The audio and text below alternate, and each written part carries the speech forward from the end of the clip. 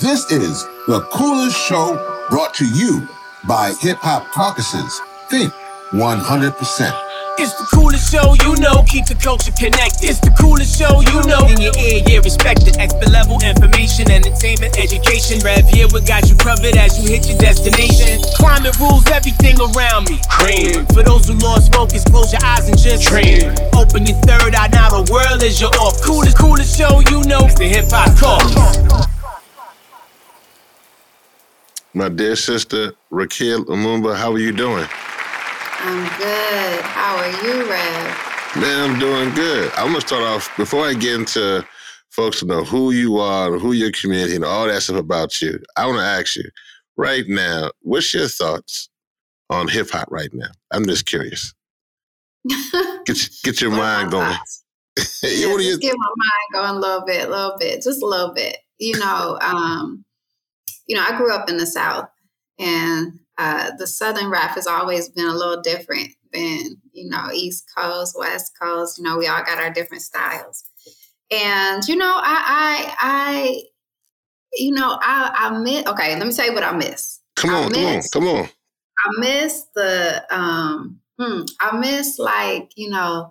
90s NWA. I miss, remember when they, when all the rappers got together and did a video and a song, I miss that. I miss, the strong female rappers that were, really, Queen Latifah and MC Lyte. Look, I'm tripping right now. Everybody just,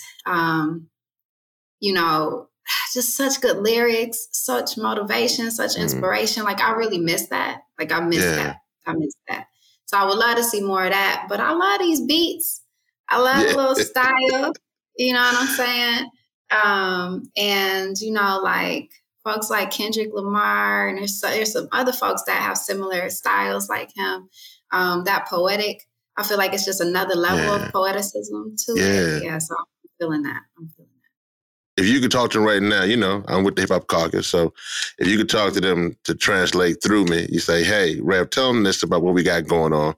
How would you want them to kind of speak to what you got going on down there in Jackson? Yeah, I would say, listen, we need water. We are dealing with a racist system that is trying to deprive our people of our basic necessity, the right to water. And we need your help. We need you to talk about it. In the same way we talked about Katrina, in the same way we talked about so many other ills that have happened, we need to talk about this, because Jackson is just one city that this is happening in. We know it's happening all over the U.S., from Flint to what we just saw in the housing projects in New York with arsenic in the water. This is impacting Black communities nationwide. Who is Raquel Lumumba? Who am I? So I am the daughter of Chokwe and Nubia Lumumba. The late Chokwe and the late Nubia Lumumba both have passed, worked tirelessly to their passing, to their transition of life. I'm the daughter. My father was a human rights activist and lawyer, representing folks across the nation, defending the human rights of Black people across this world, and was the former mayor. He died in office of Jackson, Mississippi. Revolutionary mayor. They call him the first revolutionary mayor of a major city. My mother, Nubia Lumumba, amazing, just cultural activist, flight attendant. She kept the bread on the table, right? Really created the sense of community as the family and the family as the community, a principle that she lived by, but also taught us to live by, which helped us to be in a place where we're able to build in Jackson now. I am a lawyer by training. I consider myself a transformative justice strategist, meaning that I'm working to transform systems to create a better sense of well-being for our people, not just a sense to create a better quality of life for our people. And so that includes the majority of my work centers in the criminal legal system. And that means we have to dismantle that system in order to create something new. and create interventions during that dismantling process. So my work focuses on building alternatives to incarceration, building alternatives to bail, building alternatives to police interactions, calling the police, and building the preventive programs that we need to keep our communities safe. This is about our public health. And so, looking at thinking about alternative economies. We know that economy is a part of whatever is going to make our community better. And so working in that way as well. No, thank you for that. I got to tell you, your dad meant a lot to me. I'm sure a lot of people tell you that. It's never enough. Oh man! Well, I'm gonna tell you, I'm gonna slap it on real good now then, because it definitely meant a lot. As you know, he was there to be there with me to tell me, represent when we were after Hurricane Katrina. Many other instances, but this is one. After Hurricane Katrina, myself and Cynthia McKinney had pledged to walk across the Crescent City Connection in New Orleans. And the Gretna Police Department, who had done so many things to stopping our people and doing many things, and then were upset that we were bringing, a light to that process. Then we're sending out waves to, so they were going to assassinate myself or assassinate Cynthia McKinney. And, your father was in the room when we're having some meetings about security. And I just never forget how cool he was. I just never forget. He was like, Reb, it's going to be cool. It's going to be all right. I was like, man, I don't know. They sound serious. He was like, nah, it's going to be all right. And we're going to get them too. How we need to protect. You can walk, And that was just that was just a blessing to me. Because, that was almost, 17 years ago. So that really meant so much to me as a young activist, and just how much every time we then showed up in that space to talk about community, he was there and just, caring us so well. So I just want to let you know that meant a lot to me, because obviously, at that time I had my little ones was little ones, and so. You don't want nobody to take you out. But when you got those in the community standing with you and telling you it's going to be all right, he did that for me. So I just wanted to tell you, I don't think I ever got to tell him that. So I'm telling you, for him as an ancestor, that they thank you. Thank you so much. And he hears it. And he was serious about security. So if he told you it was going to be all right, it was going to be all right. He was super serious about security, and then I felt secure. I mean, be very clear. I felt like it was going to be all right. Even though they had me that first stage, they had me around these buildings. I was like, hold up, man, y'all check them parking lots up there. Make sure we check out all the floors of the parking lot. Oh man, that was great. Well, tell us about your community. We mentioned your dad was the mayor. Jackson was certainly a revolutionary man. Talk about your community in Jackson right now. Yeah, well, one, I'm just grateful that you invited me on the show to talk about Jackson, to talk about what's happening. So I'm with an organization called coalition called the Mississippi Rapid Response Coalition. And we're made up of 30 plus organizations from across the state of Mississippi. And we come together during crises caused either by climate or caused by infrastructure disaster. And infrastructure failures. And so there are many of us in this coalition. I mean, I could give you the list of names. Happy to say them out, but maybe I'll say it at the end. But, we are a community. Jackson is over 80% Black. We're actually closer to 84% Black. People say between 82 and 86% Black. We are a city that is the largest city in the state by 3, right? So there is no other city larger than Jackson. We contribute to Mississippi's tax base at the highest rate by far than any other city in the state of Mississippi. We're also the capital of Mississippi. That's right. We're also a Democratic progressive base in Jackson. And we're located central Mississippi. We're 2 hours away from New Orleans, 4 hours away from Mobile, 4 hours away from Birmingham, about 3 hours from Mobile, something like that, 6 hours from Atlanta. Some people say 5. I can't do it in 5. I could do it in 6.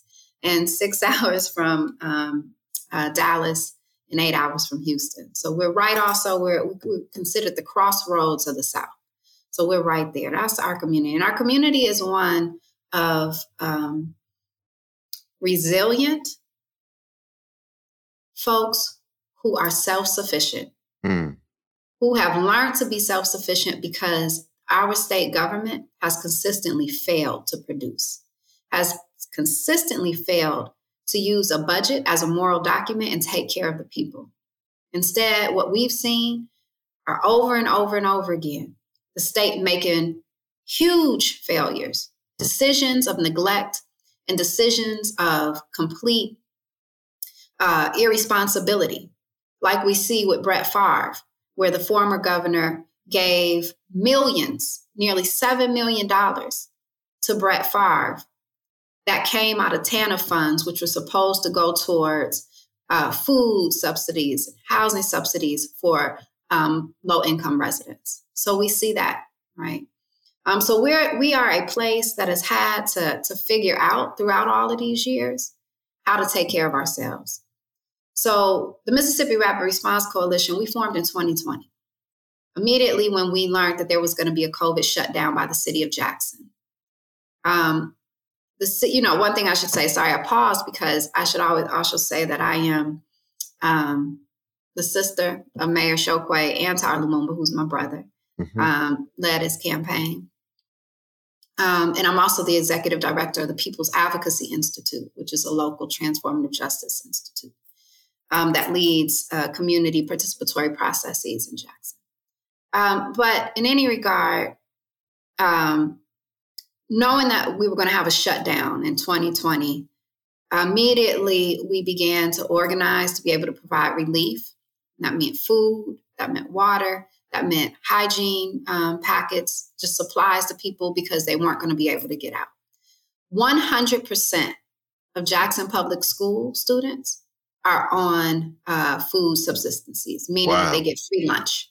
They get free lunch. 24% of our population is living below the poverty line, with another 14% living below 200% below the federal poverty line. So we are a tax base that we have a big gap. We have those that are wealthy and then those that are struggling economically. And so what we've had to do is figure out how to ensure that our dollars are spent to carry and care for all of our residents. And it's been resident-led, right? Over and over and over again, we see Jacksonians trying to figure out ways to improve our own quality of life and not relying on the state, because the state consistently continues to fail us. In the current situation that we have right now with this water crisis, we have never drank the water out of the tap in Jackson. Since I can remember in 1990, in the 1990s, I can remember personally having a conversation with my parents about why we were getting a water filter. I didn't understand what it was. And there was, you can't drink the water. We were consistently getting boil water notices back then. This began, though, earlier than that. In the 1970s, what we saw happen was a great white flight as they forced integration into Jackson, forced integrating the schools. And so what happened was you had a great exodus out of Jackson. And as a result, state funding began to dwindle. As it became more Black, state funding began to become obsolete. You fast forward to 1997 when we have our first Black mayor elected, Harvey Johnson. State funding is as if it does not exist, right? And that's how it's been ever since. From failing to fully fund our school district to failing to fund our water infrastructure, even though the city has asked and requested funds every single year. Last year, we had a water freeze. That water freeze bursted 130 pipes across the city, leaving residents without water for nearly 6 weeks. The governor did not call for a state of emergency until 3 weeks in. It was Jackson residents. It was the work of everyday people, our coalition members, coming out 2 days after the storm, getting in dangerous situations to provide water, heat, and food to people when roads were iced over. And we continued to do that until the problem was fixed. And it took 6 weeks, right? You fast forward now to where we are right now, where we just had, last year we had 225 days of boil water notices. Mm-hmm. So our coalition was coming together no matter what. 225 days of boil water notices. Yes. And so what we decided was that we knew that this plant, the O.B. Curtis plant, is a failing plant. It is a plant that is well past its years. It needs to be completely rebuilt. But in order to do that, we need the funding. The city, the municipality can only do so much with the little budget, the little revenue that we have coming in from our tax base. It can only do so much. And it has been doing what it can throughout the administrations. They have been working on that plant to try to ensure that people have clean water as it comes out of the plant. But the other part that people don't recognize is that as it leaves the plant, it might be clean. But then once it travels through old pipes, it gets dirty again. As it travels into people's homes, where now it's just the homeowner's responsibility, those pipes in our homes, if the homes are older than a certain period of time, may be lead pipes, maybe copper pipes. They're pipes that cause problems and cause contaminants in the water. We need a full rebuild of our infrastructure. And Jackson residents haven't just sat by and just done nothing, right? In 2013 and leading into 2014, Jackson residents voted to tax themselves 1%. 90% of Jackson residents said, look, we'll tax ourselves 1%. This is when my father was in office. We'll tax ourselves an additional 1% to contribute to the water infrastructure issues, because that's how bad it is. He didn't even believe in taxation.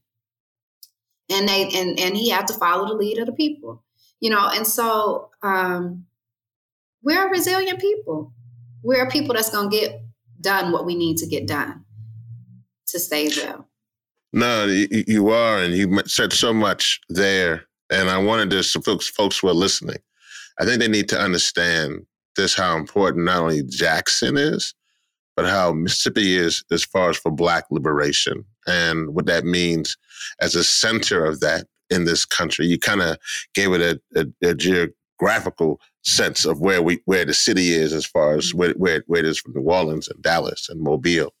But it's actually the center as well as far as our struggle. And immediately you think about, from Mississippi, you think about from Fannie Hamer to Medgar Evers, Emmett Till from the past, and obviously to your dad, to you, your family, and others today. And I think I need people to understand that Jackson, Mississippi is one of the many Black communities that have been suffering from the legacy of disinvestment, redlining, environmental racism, and more.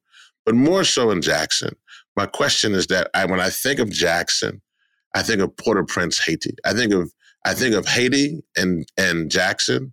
I think of a place where, because of your resiliency, because of your swagger, your intention of just being this upright, standing, this amazing, beautiful Black people, that white supremacy continues to fight you for generations, and that they will do that. And I just think that I just want you to explain that. What is the story of the city as a site that has been a network of Black power, and how you feel in the center of white supremacy?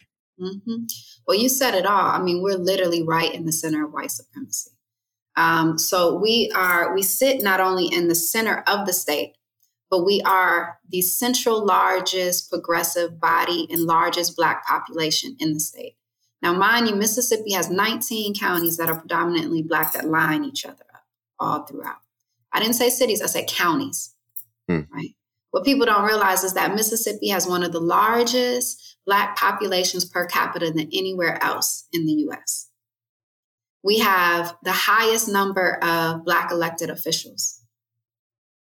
We are a place that Black people vote at a higher rate than the national average. So we're an engaged community. We believe in our right to this land and to be in this place that we have our blood, our ancestors' blood cured, our ancestors' blood, toiled that soil. And so we believe in it, and we believe it's ours, and we believe in the ownership and the right to govern ourselves. We believe in that. We believe. And so, there's a history when we talk about Mississippi and Jackson. Jackson is important because it is the capital of the state, right? And for the first time in its history, it was founded in 1872. First time in its history, in 1997, we had our first Black mayor. At that time, Jackson was over 400,000 residents were living in Jackson.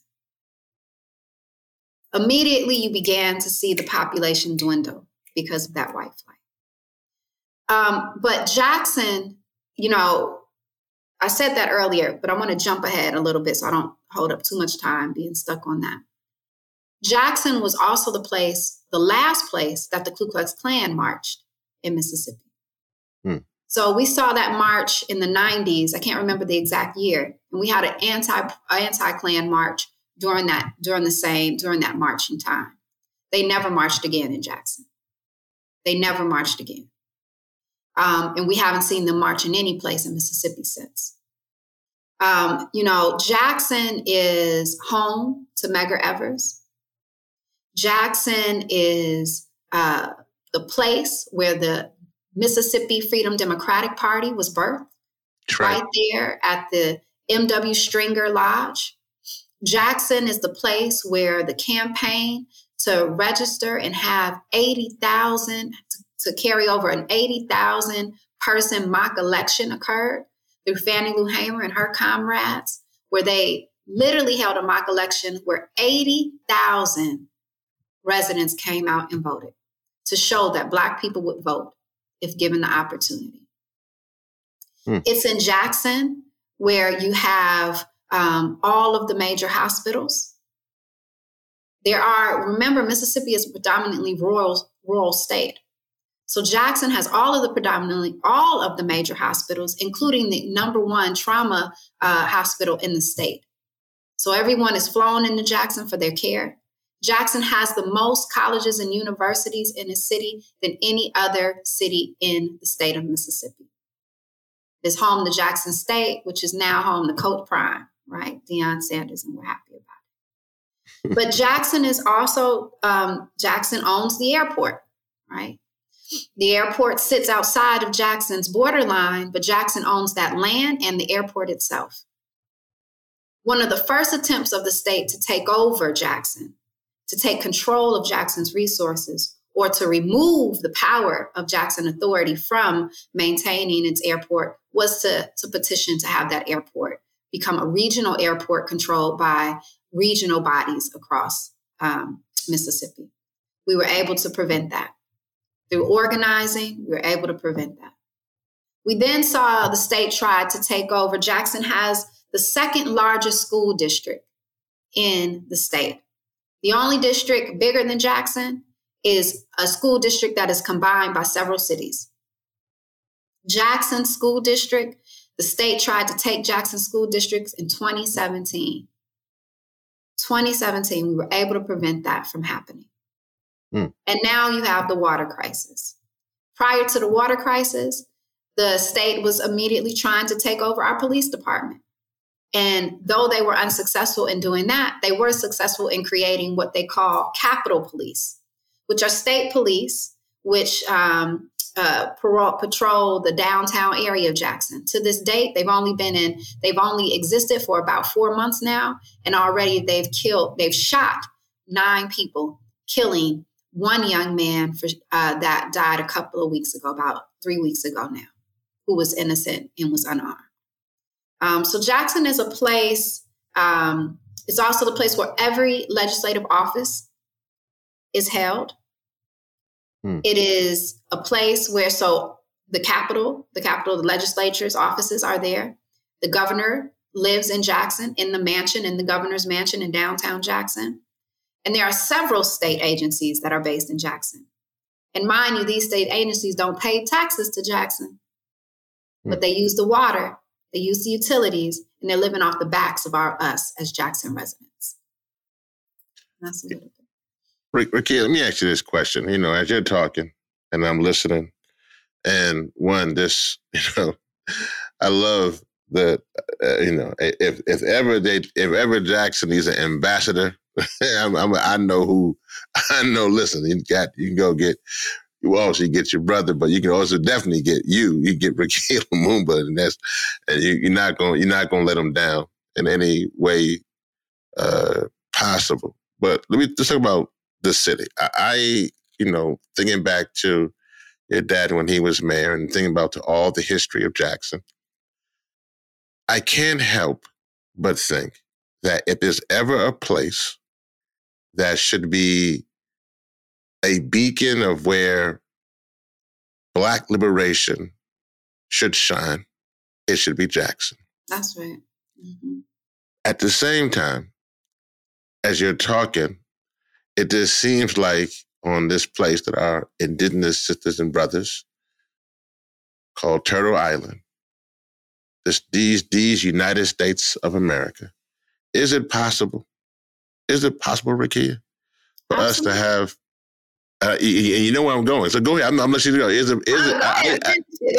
No, you knew, you listen, we on the same, where I'm, because I'm now speaking for folk now, and so where I'm going. Is it possible for us to have liberation and freedom on this place? The good book would say, how do we sing the Lord's song in a strange land?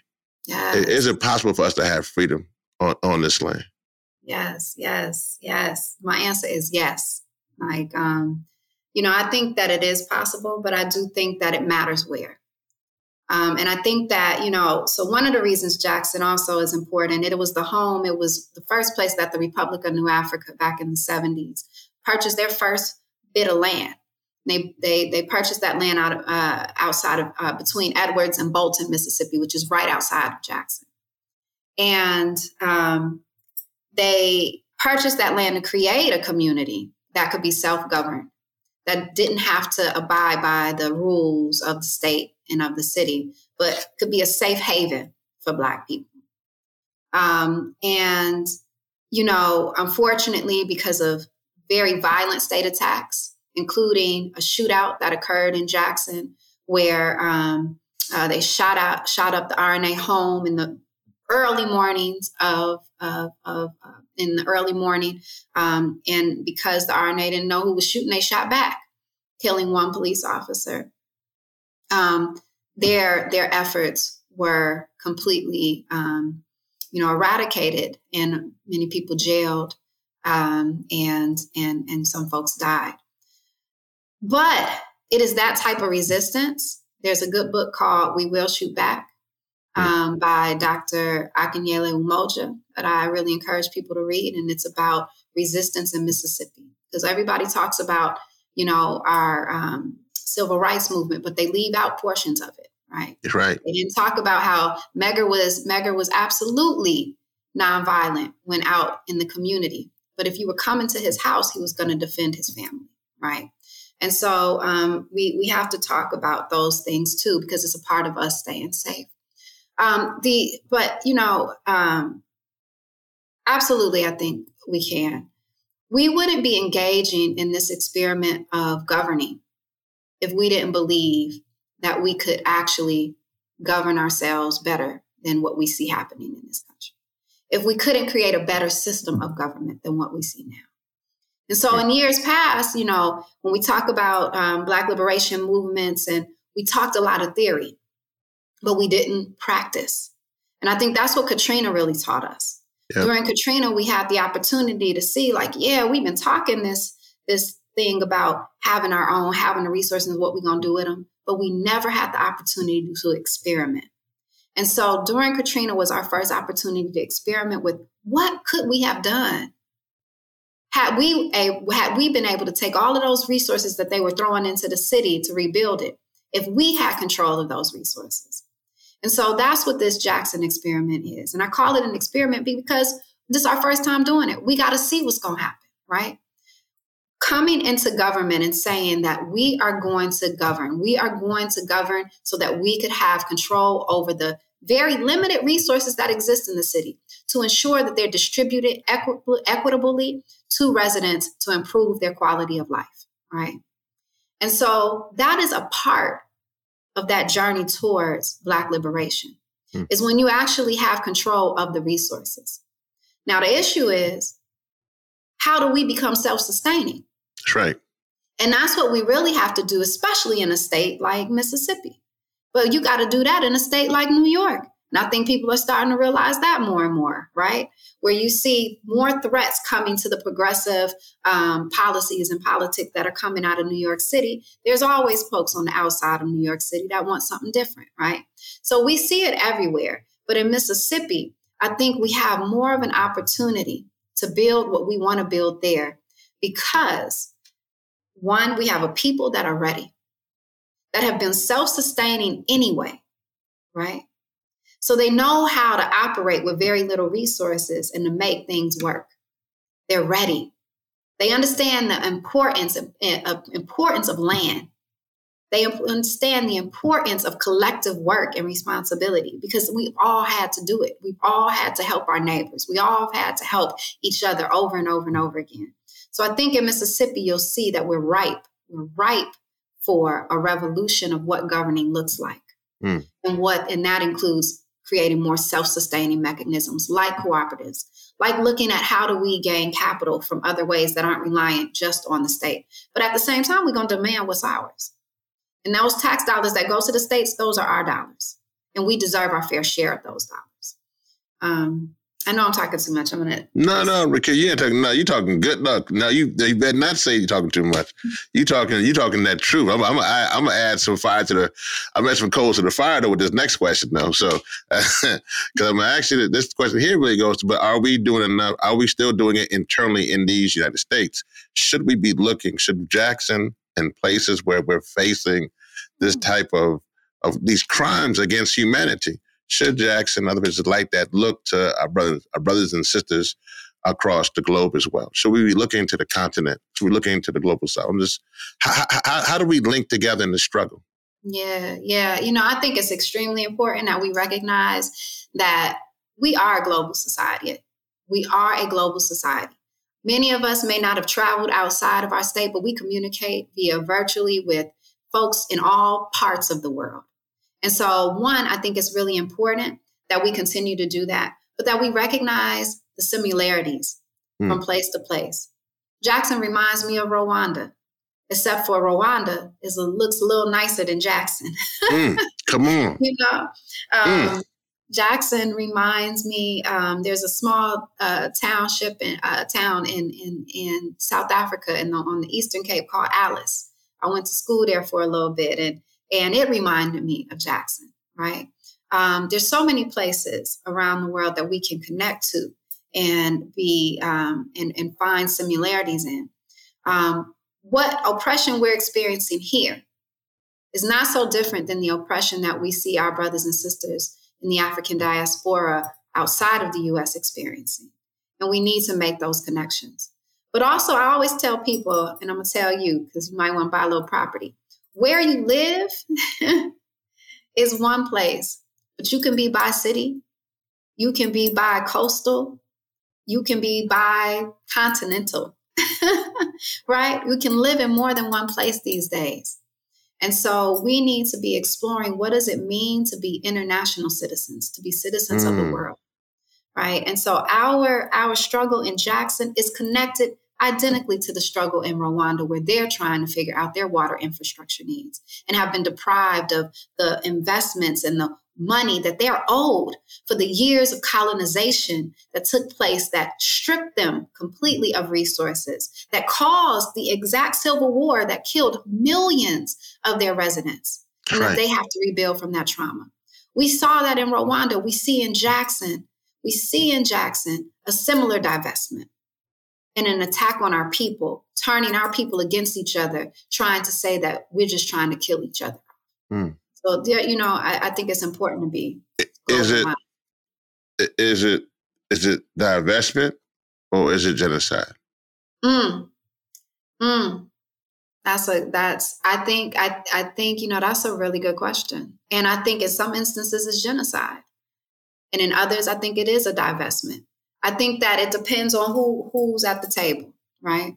I think if you're talking about right now, if you're talking about, because I'm going to be honest with you, I don't even think that our elected officials on the state level are smart enough to even understand how to have a long-term process towards genocide, towards killing off of our people.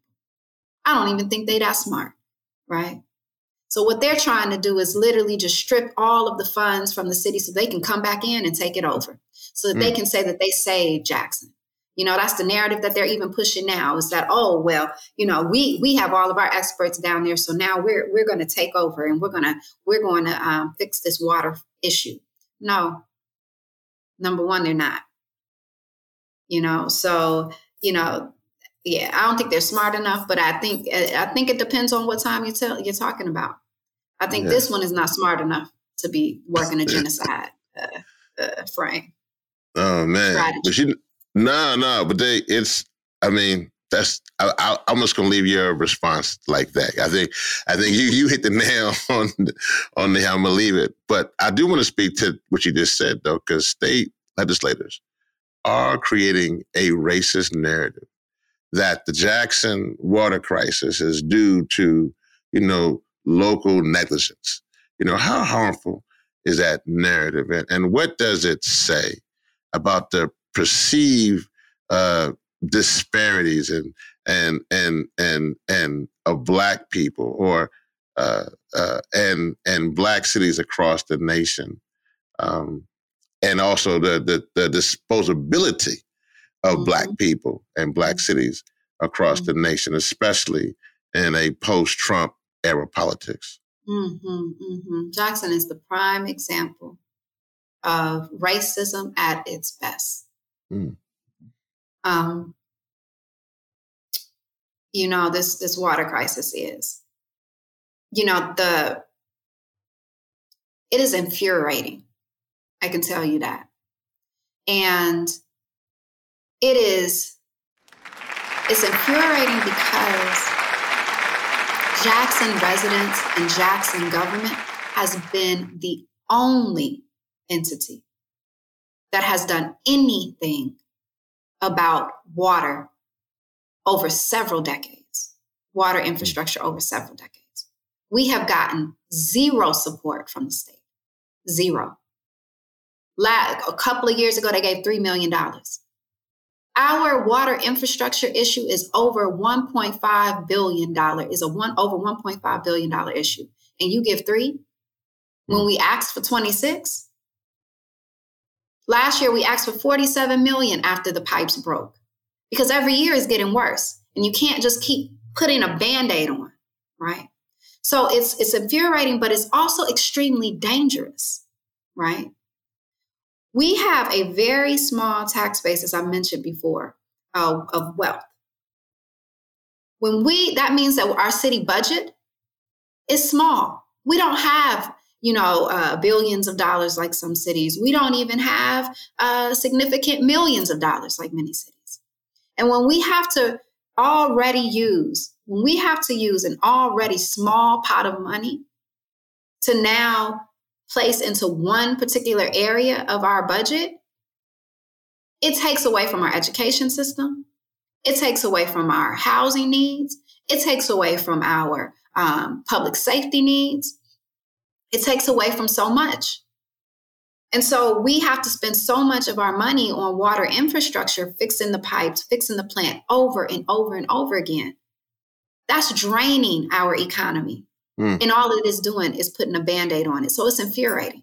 At the same time, what happens now is that because we don't have the money to fix it completely outside of putting a Band-Aid on it, we get consent decrees. Consent decree from the EPA, right? Requiring us to do this, that, and the third. But the EPA ain't giving any money to help us fix the problem. The EPA knows that it's money we need in order to actually eradicate the issues to rebuild what we have to rebuild. So, it feels like a catch-22, right? Jackson is the only one actually maintaining and keeping residents as well as possible.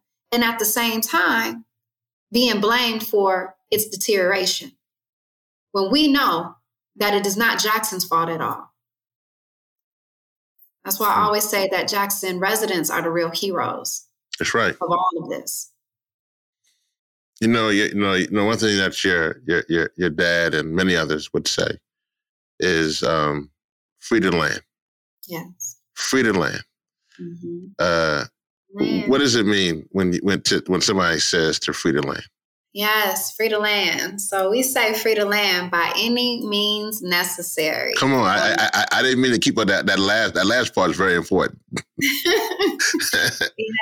Yes. And I mean, I think that's what, honestly, that's what we're doing. And I'm going to tell you a little story that I was going to say earlier, but I had held myself back.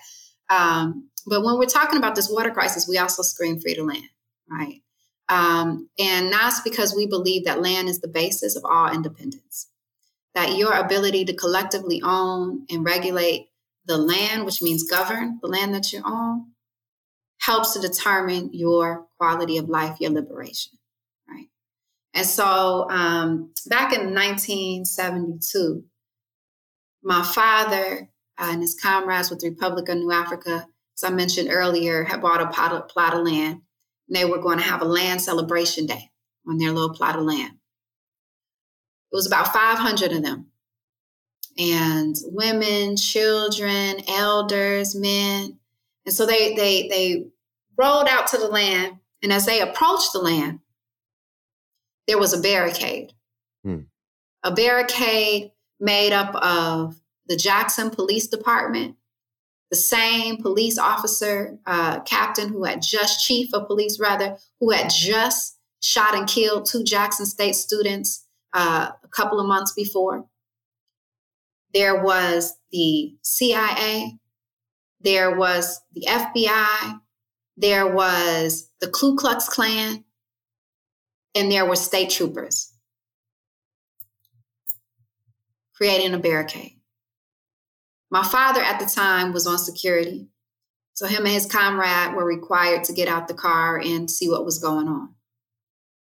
So my father used to tell the story, and he would say, as he approached, the officer, his guts began to tense, right? And he says, the officer looked him in his face and said, there ain't going to be no land celebration day here today. He said he used some other profanity, called him out his name a little bit.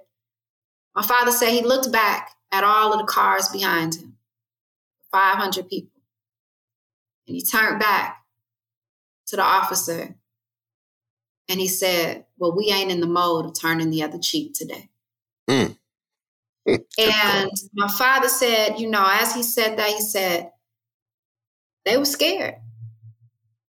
Said fear was in them, but they knew they had to be courageous.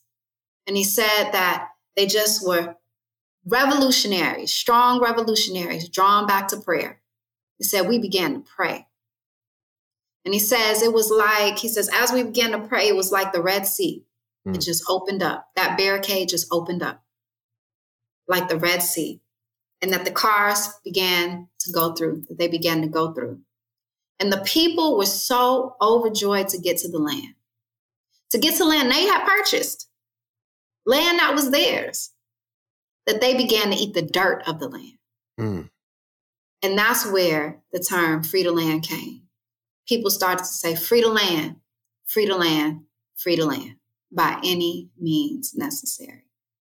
And so that's a battle cry that we use till this day, because we're talking about the necessity to be able to reach what is yours, to be able to reach what is going to sustain us. And we know that land does all of that.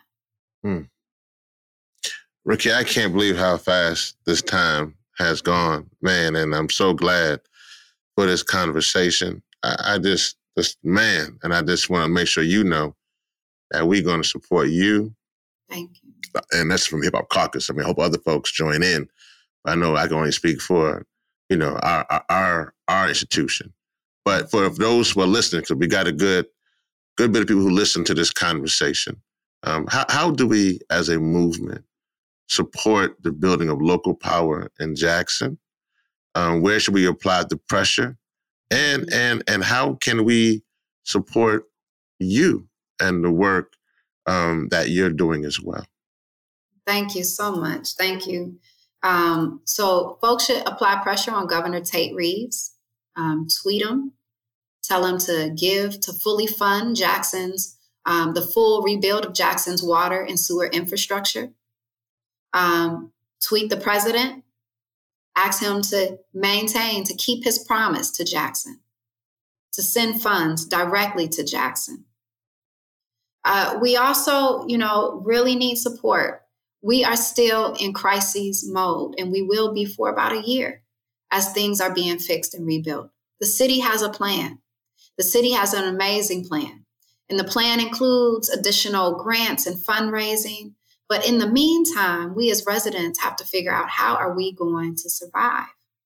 We are paying water bills and still having to purchase water to drink. And so what we're asking is for folks to donate water. We need water. We desperately need water, because we believe that no resident should be buying water to drink, to have clean water to drink and brush their teeth and do things like that.